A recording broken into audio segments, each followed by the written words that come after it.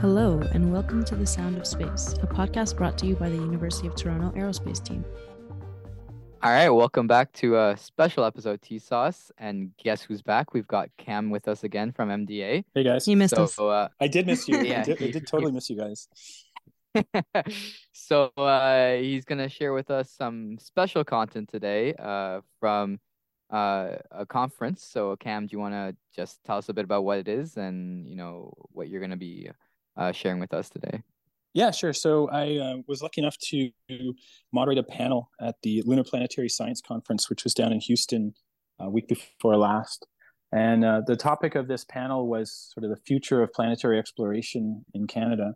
So, Canada's got this really fantastic, vibrant community of like planetary scientists and researchers interested in things like space mining, or what's called in situ resource utilization. And we brought a few of them together, four of them together, to create this panel to just kind of discuss some of the high points of things that are going on in Canada right now in terms of the exploration, as well as sort of some of the hurdles that we face going forward. And yeah, it was a fantastic panel. So I don't know, hope you and your listeners enjoy it.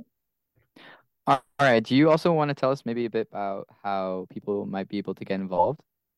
Yeah, sure. So I think in the description there will be a link to basically a Google survey, and right now we're just collecting people's names and people that in the community, or maybe you're just in the general public and you're interested in hearing more about planetary science and planetary exploration, and from the kind of the Canadian perspective. And we're just trying to bring the community a little bit closer together and sort of get people interested in all the exciting work that's being done in Canada right now. Yeah, and I think Katan, I actually met one of your panelists at the SEDS conference, right? The professor from Polytechnique. Yeah. Pune, she was amazing. Yeah, so fantastic. Yeah, awesome. Yeah, plenty of it's pretty small, I guess, space community, and everyone circles back around. But so we'll be getting into the panel and let you guys listen to it and see what you think, right? And we'll join you back at the very end. Sounds great.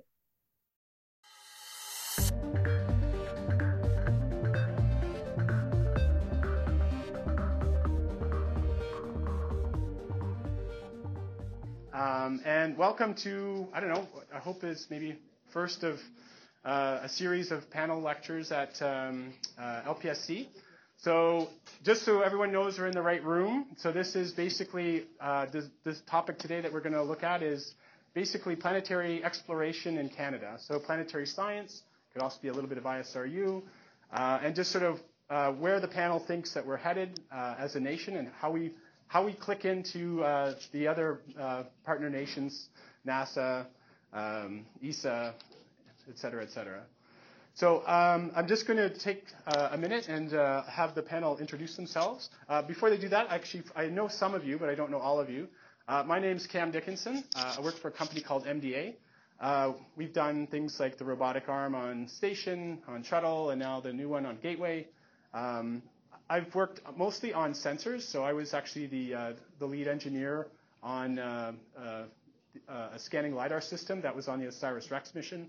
So we do planetary instruments. We've been on 3 planetary missions. Besides OSIRIS-REx, we were also on Curiosity. We did the APXS.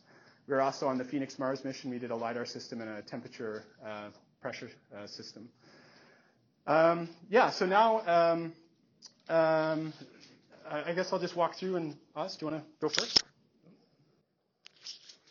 Hi there, Gordon Osinski. Most people know me as Oz. I'm a professor in the Department of Earth Sciences at the University of Western Ontario in London. I'm a geologist by background, do kind of sample analysis work, Earth, Moon, Mars, a lot of field work, still working on terrestrial analogs, a bit of astrobiology, been involved in developing instruments too, and kind of most recently appointed as the PI for the Canadian Lunar rover mission, which we'll hopefully talk about later tonight.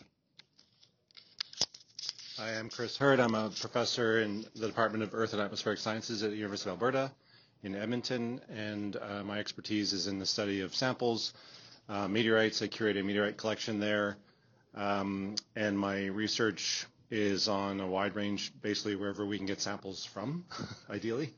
Not only the intrinsic properties, but also the requirements for how we curate them, how we keep them pristine during handling and processing, et cetera. And I'm also I'm on the Lunar rover mission with Oz, and I'm also participating scientist on the Mars 2020 Perseverance mission. Thank you.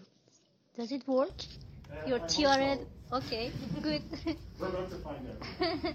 Hi everyone, my name is Pune. I'm a civil engineer by training. As I always say, no one is perfect. And I'm an associate prof of civil engineering at Polytechnique Montreal, University of Montreal.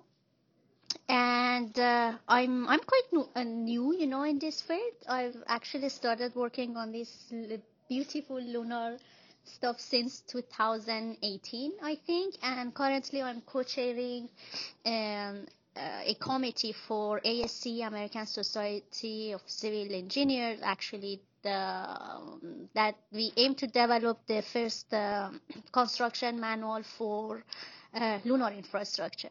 I also work with a group of colleagues in Canada, and we try to detect ice through geomechanics and geophysics. That's all. Thank you.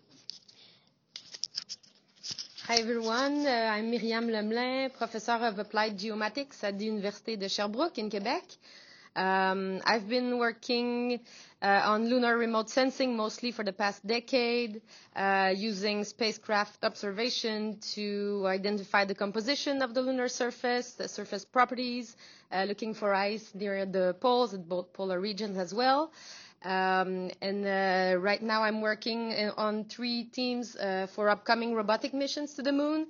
I'm on the LRM as well, on the team. I'm on the Viper team and on the Lunar Vertex team, which will be going to the Reiner Gamma magnetic anomaly. So exciting science ahead.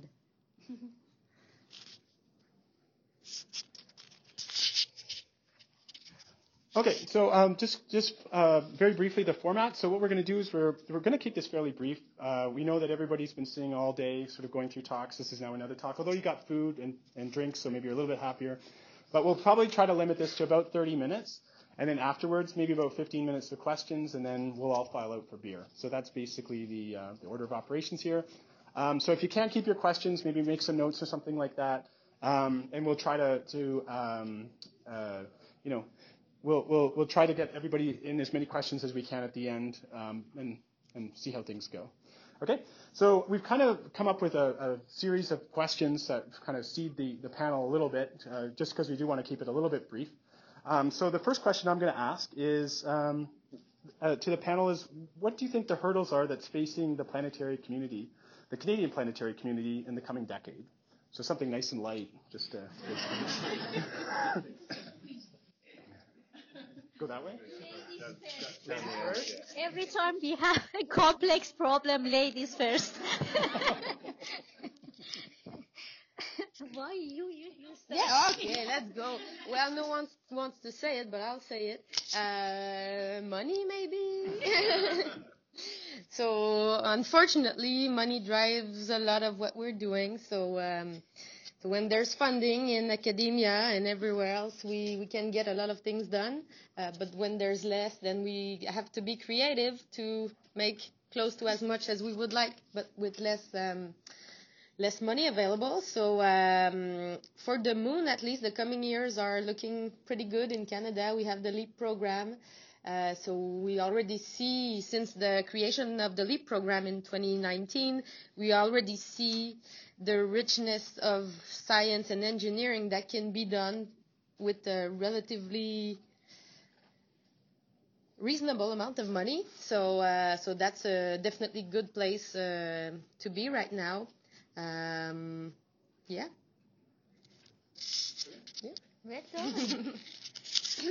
Money, yeah, it is. It's very important. But if I just want to comment on infrastructure, lack of data, unknown ground. We have absolutely no idea where we want to land and what we want to design. And maybe we have some information, the geology of the moon, the surface, etc. But if we want to build something, we must know underground conditions, and we have no idea.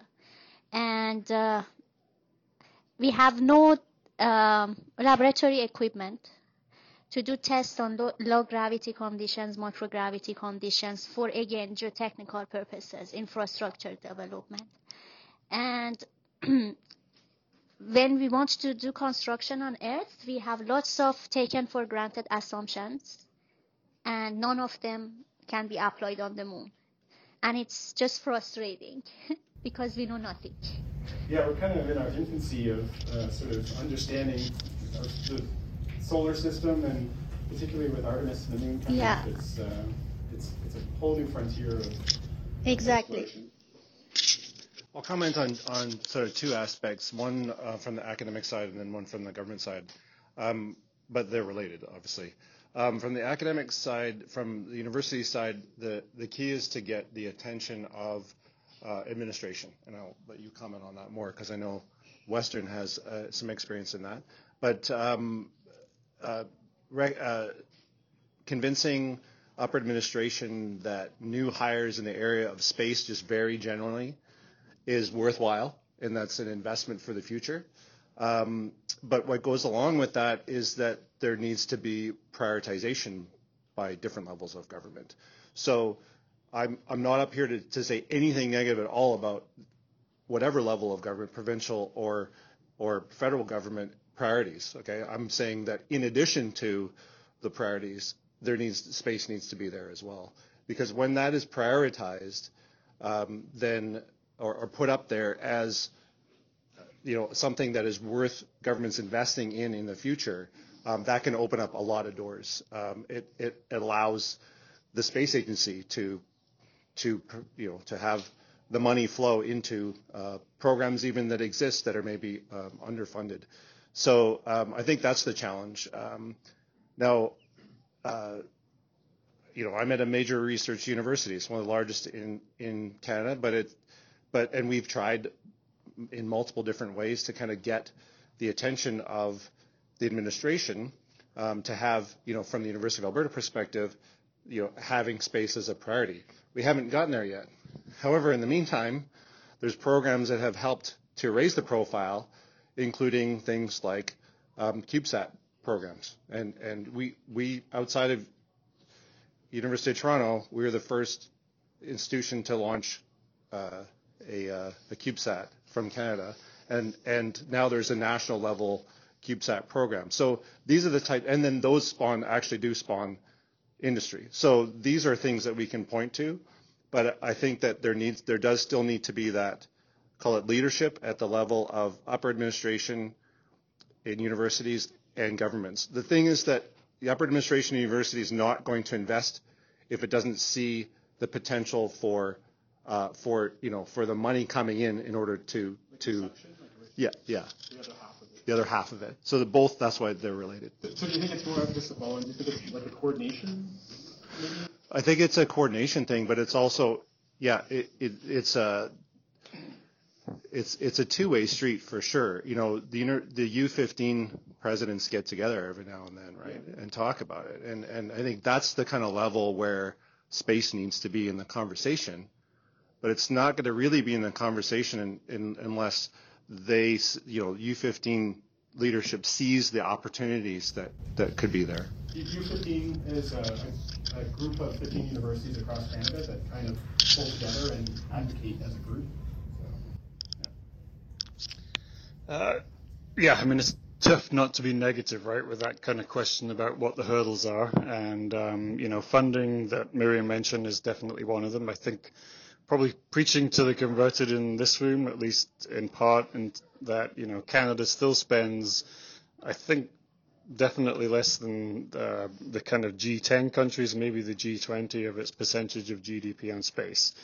We've tried, we've been pushing as a community to do that. I know MDA has been doing a lot of advocacy over the last few years, but I think some of the later topics tonight too is, perhaps how at the academic level, as planetary scientists, we can come together a bit more to try and advocate, because, I think if you put a bunch of politicians up here and they would face this way, looking at all the young faces in the room, it'd be pretty simple choice, right? You know, we've got a lot of, we were actually chatting about this at lunch. We had a kind of lunar rover mission kickoff meeting. We've got a lot of exciting things going on. But one of the things we're all lamenting is Canada does a great job of putting funding into training people up to about the PhD level, tails off at the postdoc level, and then it's like a nosedive to get you all up in these chairs. And so that's it's not just in planetary and space science, but it's definitely exacerbated at our level, I think. That goes back to Professor Hurd's comment about the connectivity back kind of into the universities and, you know, having that ability for them to have some place to land, for example, not just have the cliff. Yep. Yeah, for sure. And, you know, a lot of things we might never change about how short-term government is. I mean, even the LEAP program, right? I think a lot of us are concerned that it was a 5-year commitment by government. And as you said, 2019, well, so 5 years is 2024. That's next year now. Like, what's happening afterwards? You know, I think we all hope that this Canadian lunar rover mission is not going to be the first and only. You know, we want to make sure that it's the first of many. And so how do we ensure that? So, yeah. So the next question I had is sort of what lessons can we take from past Canadian planetary exploration endeavors? So I know Oz and Chris have worked on stuff. I've actually just met both Renee and Miriam recently, but I mean, I guess we've sort of seen in the last 10, 15 years sort of ups and downs through the community and sort of what lessons can we take from them? Anybody? Lunar infrastructure we never had, you know, I cannot make any comment on that. Pretty new. That's pretty new, right? So. Yeah. I can maybe just say that I had actually had a good timing in my career. So I did my studies back in the 2010 region when there was actually quite a lot of funding for planetary science in Canada. And then I left to continue my studies in the United States and came back in 2019 right at the same time as the LEAP program. So I was really fortunate to... You missed the dip. Yeah, exactly. So I'm glad I didn't experience that dip, but yeah, so... I just want to make a comment. You know, I also do research on climate change and northern development, etc. And every time I communicate with public, you know, outreach activities, I notice that people are fed up. Climate change always have bad news. But when you talk about lunar exploration, everyone gets excited. And I think it's the best way if we want really to, you know, just promote science and engineering and technology with especially youth. I think it's the best mean to do that. And the other thing, again, we talk a lot about mitigation, adaptation strategies, climate change. And every time I talk, and now other buzz terms that we hear these days, circular economy, greenhouse gas emissions, etc., using green cement, etc., all of these things. And every time I talk, I think about ISRU, technology in situ resource utilization, using the minimum, you know, the resources you have to build. And I just see we live in two extreme worlds. And if one day I have something, a new technology that can really be useful for, you know, on the moon. Green cement using in situ resources, etc. You know, all of these things using the waste again to construct. If I have solutions for the moon, for constructing on the moon, for sure I can use it on Earth too. You know, then if we invest in lunar exploration, in lunar infrastructure, I think the benefit will be directly on Earth. No. Yeah, exactly. So you're looking for sort of what we can learn from successes. I mean, OSIRIS-REx is one. We haven't fully realized the success of it because the samples haven't come back yet. But that investment that you guys made with the space through the space agency and that commitment to the mission that gets 4% of the sample back, I think is one.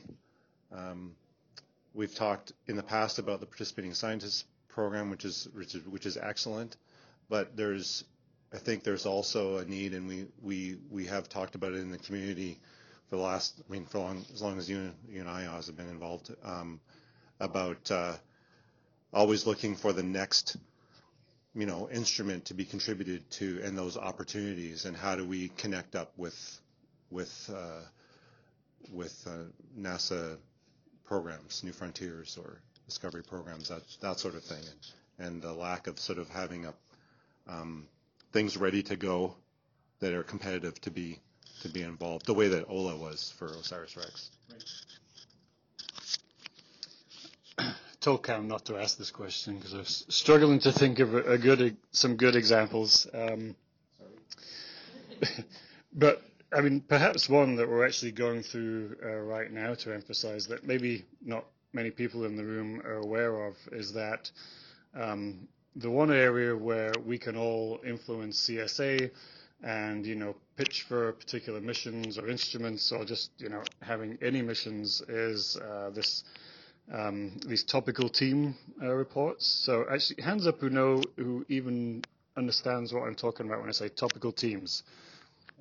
All right. 20%. So we'll maybe do an addendum at the end because it's prime time. So to back up, you've probably heard of, more of you have probably heard of the NASA Decadal Survey, right? Where it's not actually done by NASA, right? But it's presented to NASA and they enact on it.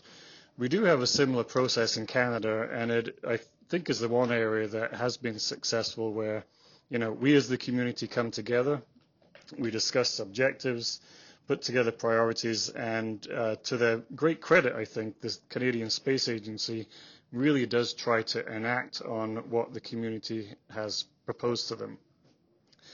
But to make it a success, the community has to come together and come up with a good plan, a good series of objectives, a series of missions that we want to contribute to. And I think in this last phase that we're in the middle of, I've noted a lot of apathy.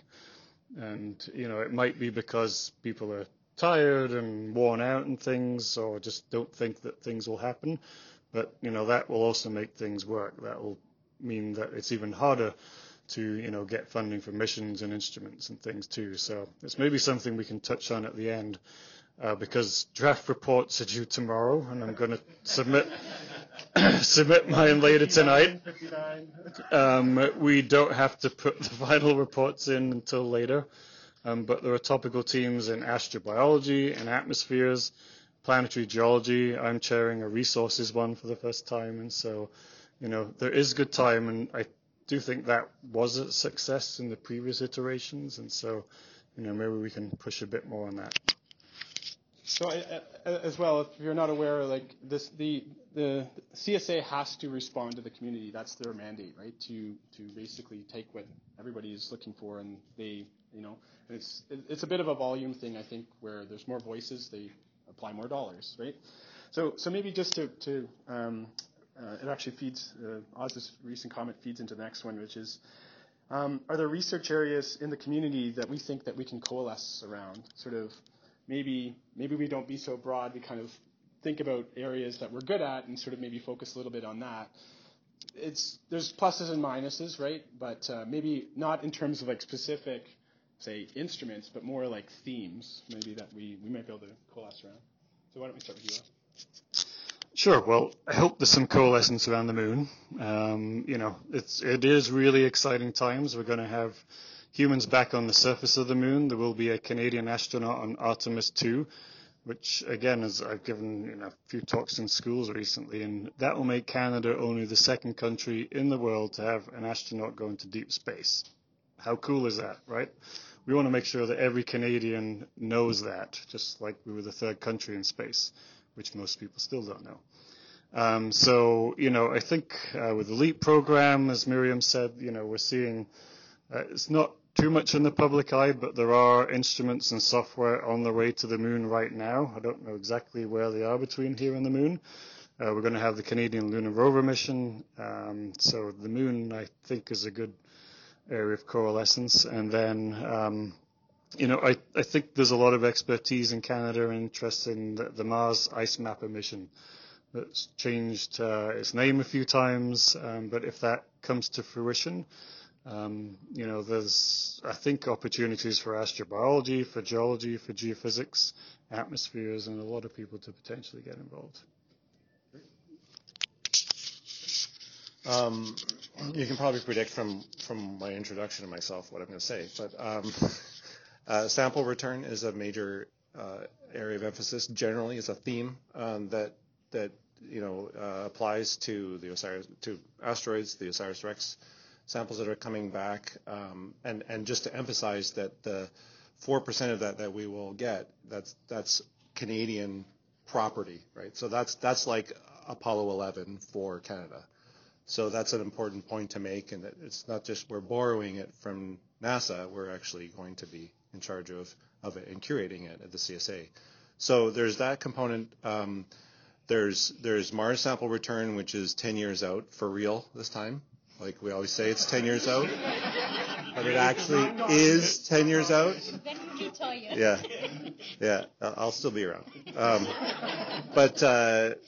And there's other opportunities at lunar sample return as well. I mean, the idea Artemis 3, I think, is to get samples, and those samples may also have ices in them. And so there's the area of advanced curation, we call it, where you need to pay specific attention to mitigating contamination of samples, treating samples differently because they have volatiles in them, trying to preserve those volatiles, that sort of thing.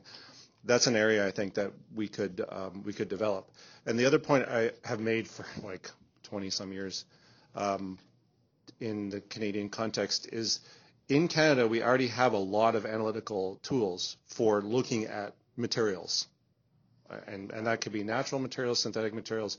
Just look across the country at, it could call it nanotechnology, whatever, but just look at the type of tools that we have, or just search on it, and you'll see there's an incredible diversity of highly technologically advanced tools for analysis of samples.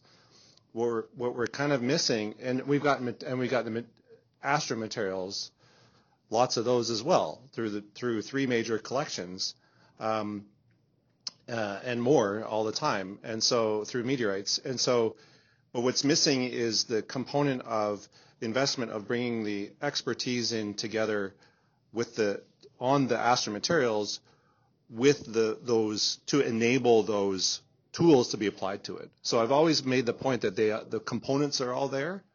It's the sort of getting more organized to get those samples with the right expertise to the tools that we already have. I think we all have something in common, and it's geo. And I think what is missing is geotech. And designing geology rover in a way that geotechnical engineers can use it too. Data matters, but for example, we cannot necessarily use the geological data for geotechnical purposes. And designing a sampler that bring us undisturbed samples, it's crucial for us. But geologists, they don't think that it is important, right? But for geotechnical engineers, we don't think in geotechnical terms. Sorry, I'm sorry. I told you no one is perfect, Yeah, I think if we want really to design and build infrastructure for ISRU the purposes. When I say infrastructure, I don't really mean like Leaning Tower of Pisa. I just mean even if you want to design launching pad, landing pad, they're all roads, normal roads. They are all actually can be considered the infrastructure, and we need geotechnical parameters to design them. Yep, I think I will echo what's been said so far and bring it together as so we should focus or coalesce around space mission in general, present and upcoming. And I think we're in a pretty good place in Canada right now where we have a bunch of varied expertise that can contribute to these upcoming missions. So we have in the different universities, so we have the engineering and geotechnical properties of material, sample analysis, figuring out the best sample to bring back, for example, remote sensing. So we already have a pretty diverse skill set in place.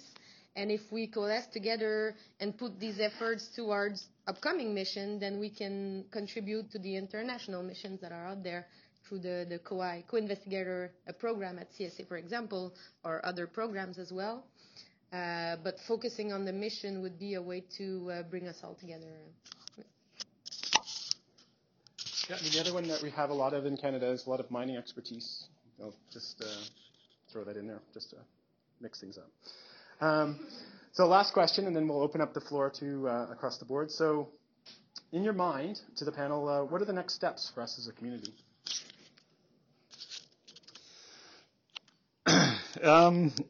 So I've thought quite a bit about this. And a lot of us have discussed this over the years.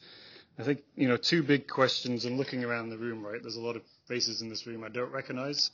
And if there's not a lot of faculty members in this room too. There's a couple of big challenges if we take planetary science in Canada. One is geography, which we can't do anything about. We can't just drive down the road and go to the next institution. And the other is, it's a very interdisciplinary science. And so, we have a lot of Canadian associations. I'm a member of the Geological Association of Canada. And maybe this little group here goes to that meeting. Astrobiologists typically won't go to that meeting. We have planetary atmospheres. And so it did come up in some email conversations and things. But I do wonder, and I'm not volunteering to do it, but, whether there is time, or this is the time to potentially, create a new society, something that is something like a Canadian Planetary Science Society, or to have our own, Canadian Lunar and Planetary Science Conference, not every year, but every couple of years. COVID hasn't helped too, with everything being virtual. But we need a way to kind of bring people together, I think, to network, to keep us all together after we leave this meeting too, right? And I think part two of this thing, I think most people know, but just I grew up in the UK.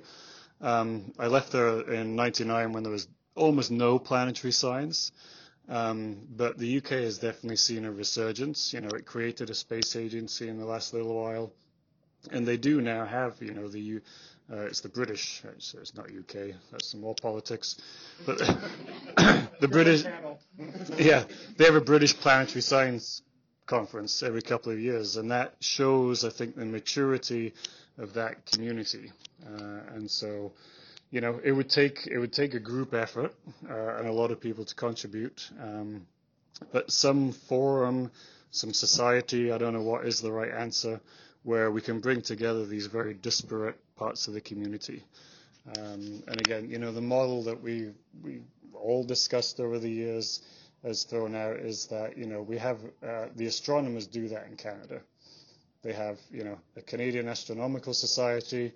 They come together, they fight like hell, discuss like crazy about what they're going to do as a community, but they come out with a very strong voice because of that. And so, maybe we need to. I think the one difference is the astronomers fight over what wavelengths, and whereas we're like, we can't even settle on a single planetary body. Yeah, but yeah. So anyway, I'm starting to ramble. I'll pass it on. Yeah, I think that's a good idea. As you're talking, I'm thinking about what that would look like. I do agree that some kind of community advocacy would be very effective for the reasons I talked about before, about raising that profile and making sure that the levels of government as well as universities are kind of aware of what's happening. But yeah, I guess it is really all about kind of having a more common voice and prioritization. We won't necessarily be able to coalesce around a telescope, right? I mean, that's the advantage of astronomers, but around, a handful of priorities might be the way to go. But I also think that having it would be like the Lunar Planetary Science Conference, but there definitely need to be that component of applied science, like what you were talking about. I think that would really get us, where where industry could really engage as well. If you guys haven't seen the astronomers in action, you can talk to my coworker Jamil over here. But they literally come together. I've aligned them like the Borg. They all speak as one. It's amazing. Like they're all like, we want web, we want web, we want web, and then they get web. Like it's like that. They have this beautiful glossy table, like magazine quality fold out, and I'm looking through it going, I want to quit planetary science. It's amazing. So if we, to do something like that, well, obviously takes a lot of organization, but they get there, right? And they're very effective at what they do. Yeah, I think training and culture change. Mm-hmm. And when I say culture change, every time I talk about lunar infrastructure or building on Mars, people think it's science fiction. Right. And the first reaction is, oh, we already destroyed our planet. What do you want to do on the moon? And every time I have this long discussion that, do you know for electric car, you need to have critical minerals and you need to dig deep into the Earth's crust and find minerals. Oh, then we cannot tackle climate change without having access to some natural resources, and we don't have them on Earth. And I think it is essential, not only for administrators, university administrators or politicians. I think we have to reach public, because if we can educate public, normal people, then they will convince politicians and university administrators to take us seriously. And I believe in outreach, I believe in training, and we have to reach K to 12 students. And it's a long process. We will be retired, Chris, but I think it's a very long process, and we have to keep pushing and, perseverance. Just one of the best things I think NASA ever did was the meatball. Right? Everybody knows the NASA meatball. It's on hats, shirts, it's everywhere, right? Everywhere around, everyone's got, I'm sure, a shirt at home that has the NASA meatball on it. And it's in the public psyche, right? And it's something we don't have as much of in Canada. A lot of people don't know we have a space agency or that we do all this amazing science that you hear from the panelists. Sorry, Amir. Yeah, I would say my dream would be one of my dreams would be to see an institute, something like the Lunar and Planetary Institute or the Planetary PSI, another institute devoted to planetary science in Canada. So not tied to a university, but really like a pure science institute where space science could be done. So that would get a place for all these amazing students who finish their graduate study. They could stay in Canada, get a job, research job over there. We know the faculty positions are really rare, so it would be a nice way to keep our HQPs in Canada and continue growing the community. Yeah. Awesome. Great. So with that, that's the end of our kind of pre-scripted questions. So I'll now open up the floor to questions. Before I do, we are going to try a little bit of an experiment here towards some of what was discussed. Another one? No, just the one. So we're going to try, and if you guys are interested, start collecting names of people that are interested. And maybe the kind of ground level entry would be like some sort of directory. So just think of it like like white pages or whatever. I've just totally dated myself. Google, but narrower.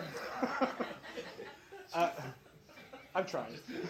Just move on. I got it. Please give us your email.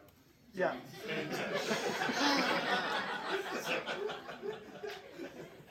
What he said. Okay, so I'll open it up to questions. Yeah, at the back. Hi there, I'm Megan Russell from the Planetary Science Institute. I'm also from Vancouver. I did my grad studies at UBC. You had mentioned the idea of a Canadian version of PSI or LPI. So in America, we apply to the NASA ROSES program for a lot of our funding, and that kind of ensures that we are able to apply for dollars, and it kind of diversifies across the planetary spectrum or whatever NASA's funding that year. What are some sources in Canada that could fund scientists who do want to stay in Canada and have a really sort of enriched planetary science career? Who'd like to take this? I can start with a couple ones, maybe. As has been mentioned, there's the co-investigator program. So if you're accepted on an international mission as a co-investigator, you don't get any money from the international partner, so you have to get your own funding, so you can apply to CSA to get some funding for that. So that's one. There's the FAST program, field work for the advance of science and technology, that can be used to fund research in the field or looking at doing atmospheric studies. There are two main ones from CSA. What else? And CERC, I guess, in general. Pretty generic, I guess. Yeah.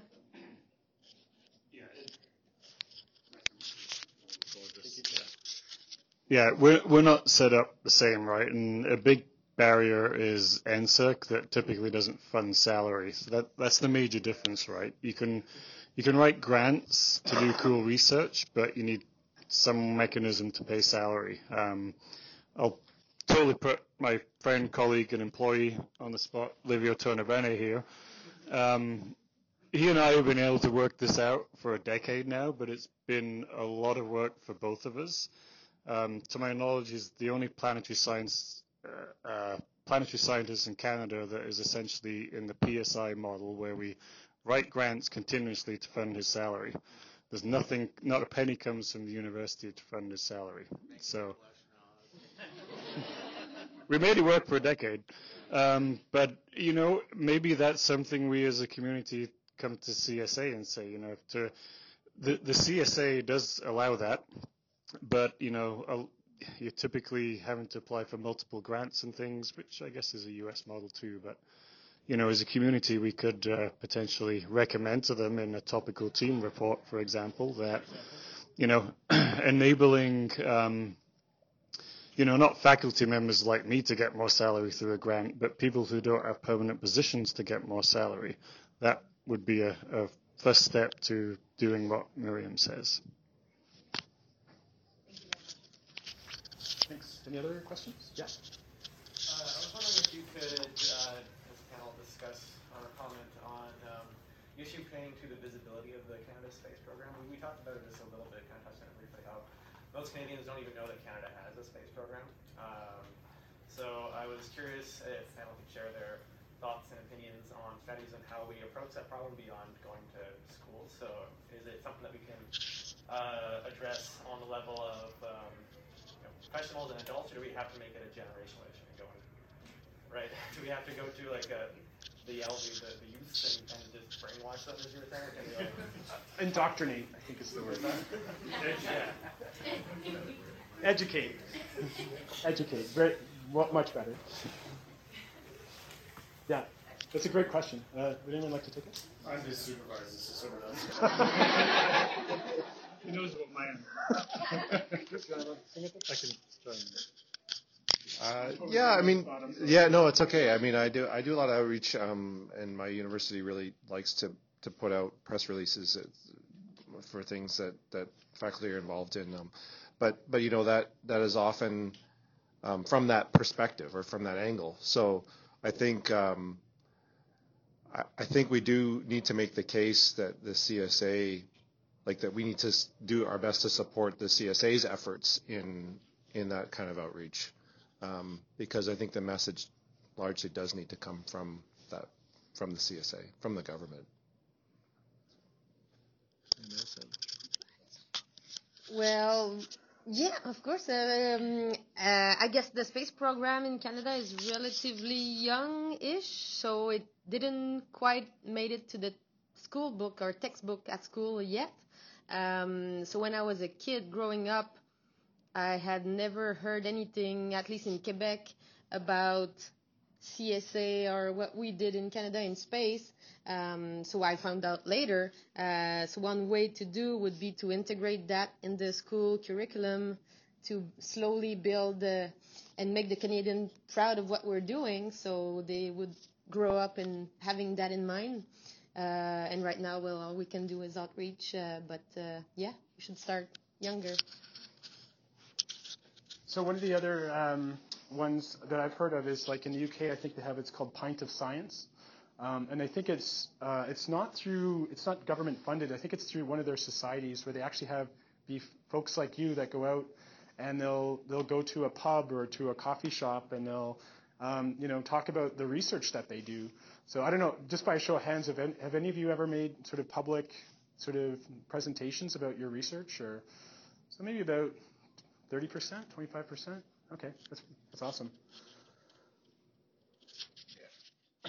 I'll maybe just, add to it, perhaps unsurprisingly, that we, to slightly maybe counter Chris's comment about, helping CSA. Well, we can help CSA by doing a lot of that too. Unlike NASA, there are more restrictions in Canada about what government departments can do, and self-promotion is not something that they can really do.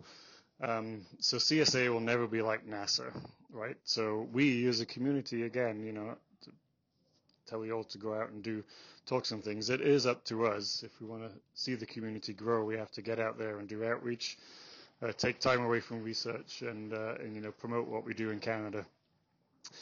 I do feel like we're coming up on a time where we have some major events that will be maybe more high profile. I mean, OSIRIS-REx is an amazing mission, right? But I'm not sure how many Canadians know about it, and it's a tricky one to, maybe get people super interested in. But 2 weeks today, right, they're going to announce the crew of Artemis 2, and there's going to be a Canadian astronaut on Artemis 2. That, I hope, is going to be, on the national, on headline news across Canada. And we also do have a first ever rover mission, and, those of us on the team want to make a big deal of this. We're having some meetings with CSA about how we can promote that. But, it's not quite an Apollo moment, but that, of course, made a huge difference in the US. And hopefully we've got a couple of big opportunities where we can all, do something big and make a lot of noise, go out and tell your friends and everybody about it.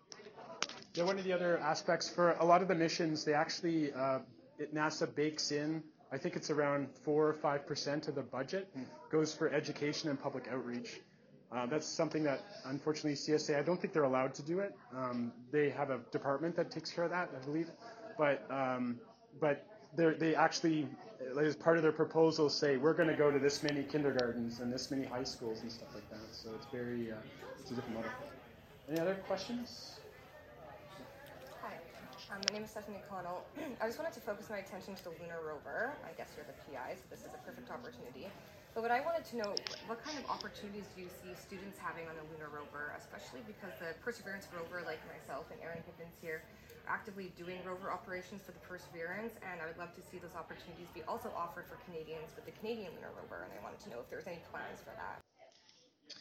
So I would say we are in early days. So if you didn't hear the question, it's got noisy out here too, opportunities for students in the Canadian Lunar rover mission. We're in early days. Obviously, the students of the professors on the team is easy, right? Our students will be involved. But I think we all hope, as we get closer to the mission operations that, we will, because it's going to be, it's not going to be a multi-year mission like Perseverance and Curiosity, but the flip side is it's going to be very intense 24/7 operations, and so we're definitely going to need people. And so, I think I'll commit now publicly that we'll likely need to recruit people to be involved in the mission operations for sure. We don't know how that'll happen and how we'll do it, but stay tuned and by all means, keep reaching out. 2026. We're trying to get the design done, figure out when we're going to launch and where we're going to land right now, and then those are some very good things to figure out for landing. I'm going to listen from University. So regarding the comment that the CSA listens to the masses, in the panel's opinion, I was wondering how the average Canadian benefits from space exploration being better funded. So like how would the public, I guess, benefit? So it's the classic question of, and this is a CSA question as well, as they have to report back how space benefits Canadians. That's part of their mandate. And I guess the question to the panel is, in your mind, how do you feel that space contributes to Canada as a society?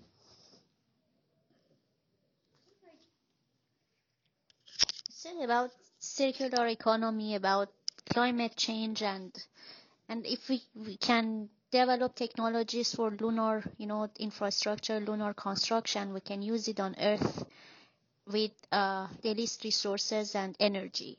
Then, yeah. Have something to Yeah, I would agree with that. I also think though that the counterpoint to that question is always you don't know what you're going to find until you explore. And we had a recent high-profile example of finding new minerals in a meteorite. Talk about it on Wednesday. But we didn't go in expecting to find that, right? So the public gets really interested in that type of thing.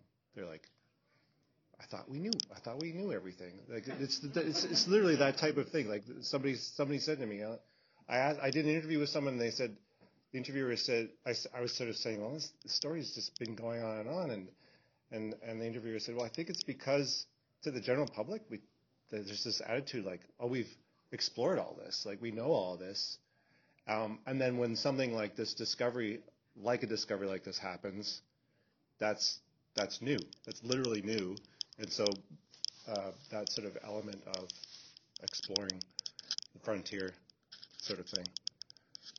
So that is the benefit generally, right? Because it's an engagement thing to the public. Yeah, there are a lot of other spin-off technologies too, where extreme environments and so forth that cross over between space and terrestrial stuff. That you do see a lot of like things like autonomy. I'll use an example of mining, where you develop something for space that has to be highly autonomous. You can use it for something like where it's dangerous for humans to work, for example. So, we'll probably limit it just another 2 questions. I know people are probably a bit brain dead after today, so we'll take one here and one here.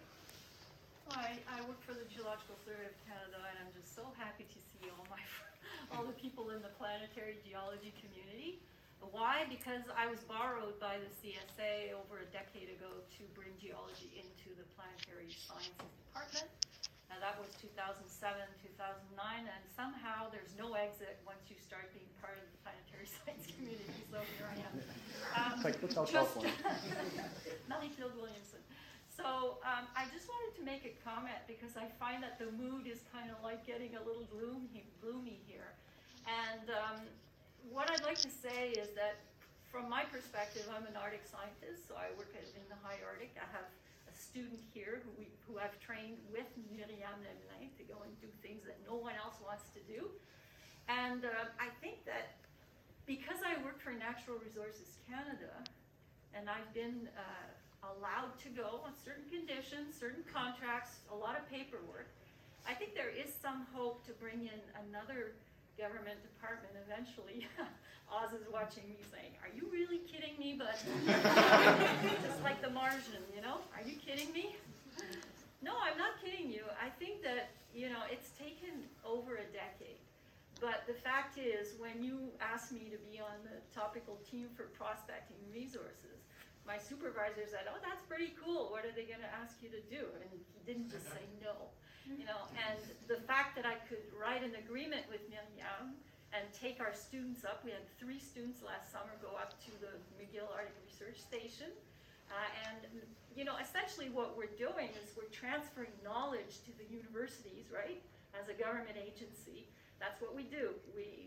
Once we're done our 3-year project, we go to universities to continue those projects. That's what Miriam has been doing, and we have posters here, so check it out. But I guess I wouldn't have said that like 5 or 6 years ago, because I didn't have permission to come to LPSC. We are looking for critical minerals in the north. That's my day job.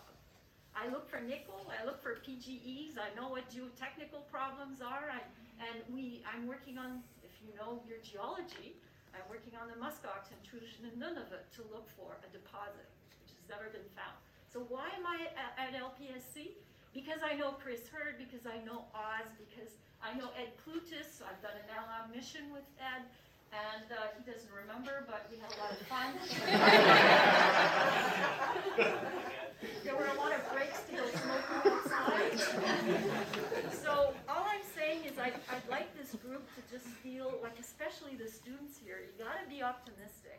Eventually it's gonna be more than the CSA. I was there for 2 years working in the planetary exploration. I was actually in charge of the moon at the time, and I didn't have permission from the outreach people to say that I was in charge of the moon and I was working on the moon, because Mars, at the time, was the focus at CSA. Like, how crazy is that? Anyway,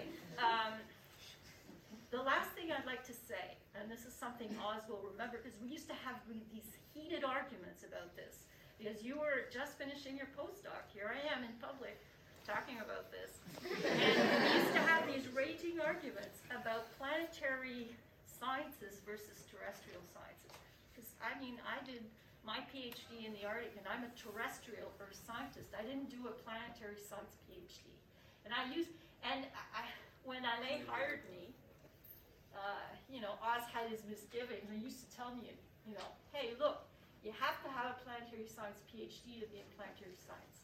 I won't say that's bullshit, but over the years, my former postdoc, who's a terrestrial Earth scientist, Caroline Moisette, is now in charge of the LEAP program. And when she got that job after 10 years of working at Golder Associates as in charge of her geochemistry lab, I said, Caroline, your dream job is right there. You go apply for it. And she got it. So I just want to leave you with the sense that the only barriers that exist are the ones that we create. And so if we're able to create a mini LPSC in Canada, yeah, we can do it. And not only that, we can do it with the people who are trained in earth science departments and the people who are trained, like at UWO, at the University of New Brunswick, in a proper planetary science department. And it's only by breaking those silos that we're going to get a community that actually is visible to NSERC, visible to NRCan, visible to industry. I work with the industry. I work with the mining industry. And, there's so much crossover. And guess what? Canada is the best in the world. Maybe with the Australians.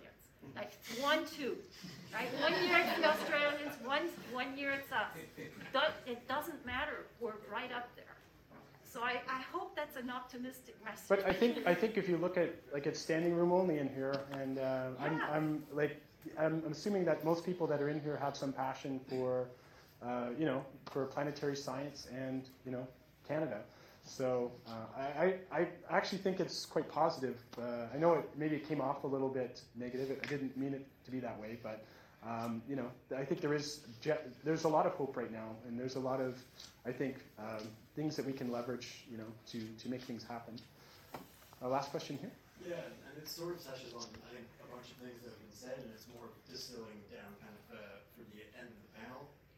But there's a lot of talk about what kind of different areas of the community can do, what different strategies for government can do, and kind of building new institutions or new societies. But I would ask, as kind of the people that you are talking about trying to keep in the country and kind of keep in these programs, like what is it that over the next kind of 5 years you would most want to see from us? Like what can the students do to help in reaching those goals, given that we don't necessarily have the leverage or the strategies also to do so?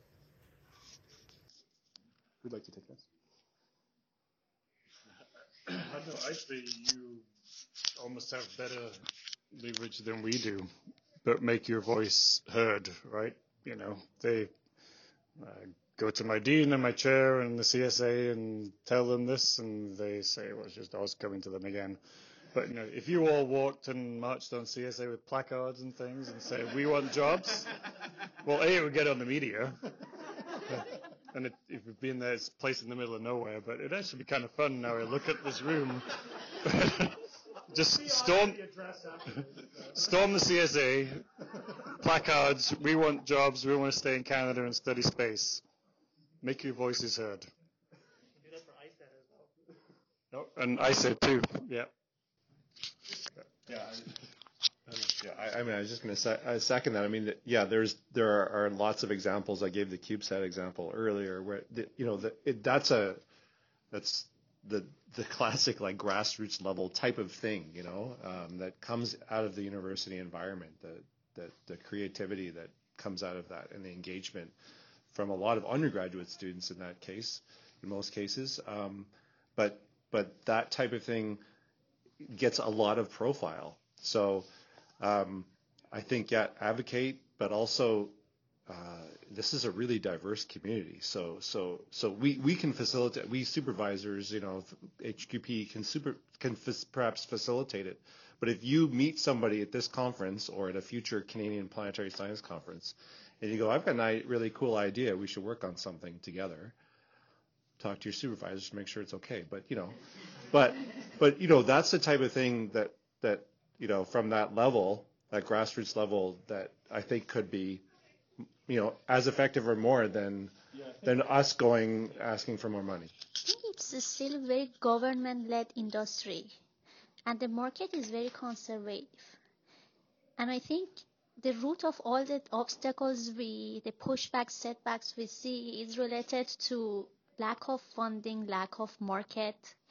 And when you see actually the available funding in the States through NASA, they invest massively in small businesses. We don't have this culture in Canada. If I develop a technology, what are the small businesses that can support my development? I think the root of all problems is related to this. I mean, we don't have a big market in Canada. And when you develop something, I developed, from some technologies, we filed our patents, and now I want to do go to commercialization and based on our research market, and I cannot rely on space market because we don't have this market in Canada. Then I have to convince, the ventures that we have, application in mining sector, as you said, the up north. Then if I want to give a pitch and, talk to ventures, investors and talk about space mining, it's still science fiction in Canada.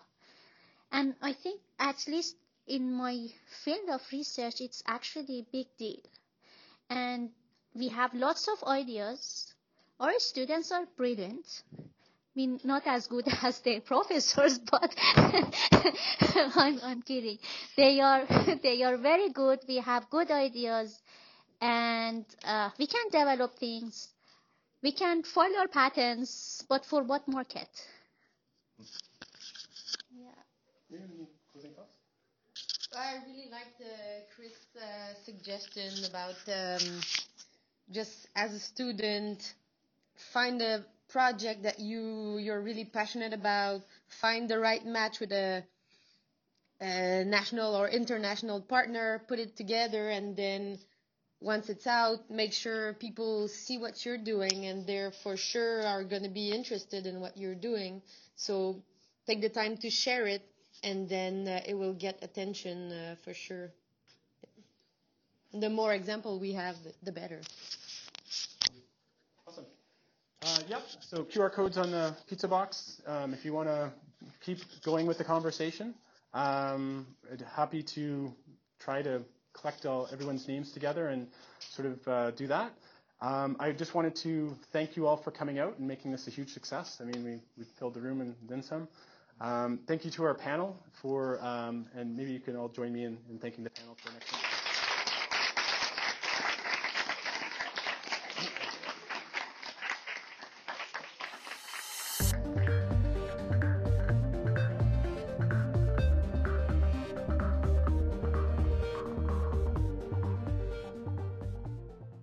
Okay, welcome back to the end of the episode. Hopefully you enjoyed all that content. That was super awesome hearing from all the panelists. So, Cam, how did you find that panel experience overall? Like, how many people showed up? How was it received? Yeah, it was fantastic. Fantastic response of the people that were there. We had a room that held 50, and we were standing room only. So I think there was at least 50. It was kind of a weird configuration with the chairs, but at least 50 people. And then we were very fortunate that two of the Canadian astronauts, David St. Jacques and Jeremy Hansen, also joined us, and able to not only kind of give some feedback on what they thought of the panel, but also able to go out with them afterwards and just sort of, hear their thoughts on planetary exploration. So yeah, it was a fantastic evening. So really, really enjoyed it. Yeah. And how can people, get involved or learn more if they're interested? Yeah, as I mentioned at the beginning, there's in the description, there'll be a link to sort of a sign-up sheet if people want to get more engaged in planetary exploration. We're kind of pulling names together yet. Still figuring out what to do with it, but it looks like we're going to try and at least bring the community a little closer together than it was before this. So hopefully, next time maybe we get 75 people to join us at LPSC, or aim for higher. Just aim keep for going higher. and going. Aim for higher. Yeah. We'll get 10,000 people to come out. Yes, so. Exactly. All right. Yeah. Well, thanks, Cam, for bringing us all that content, and we'll be sure to spread the word about the forums and the community gatherings. So thank you for coming back to us again today. Yeah, well, I really appreciate you guys hosting the content. Like it was just very good timing with both the panel and then you guys interviewing me last week. So awesome. Yeah, and if you want to come many more times, you're always welcome. Of course. You say that now, then we are at my welcome. And then it becomes Cam's podcast. It's and Cam's we're the guests podcast now. Yeah. That's right. Well, thank you everyone for listening, and see you guys next time. Thanks for tuning in to today's episode. You can follow us on Instagram @_the sound of space and LinkedIn @the sound of space. Continue the conversation and let us know your thoughts on all things aerospace. We hope you've enjoyed listening to The Sound of Space.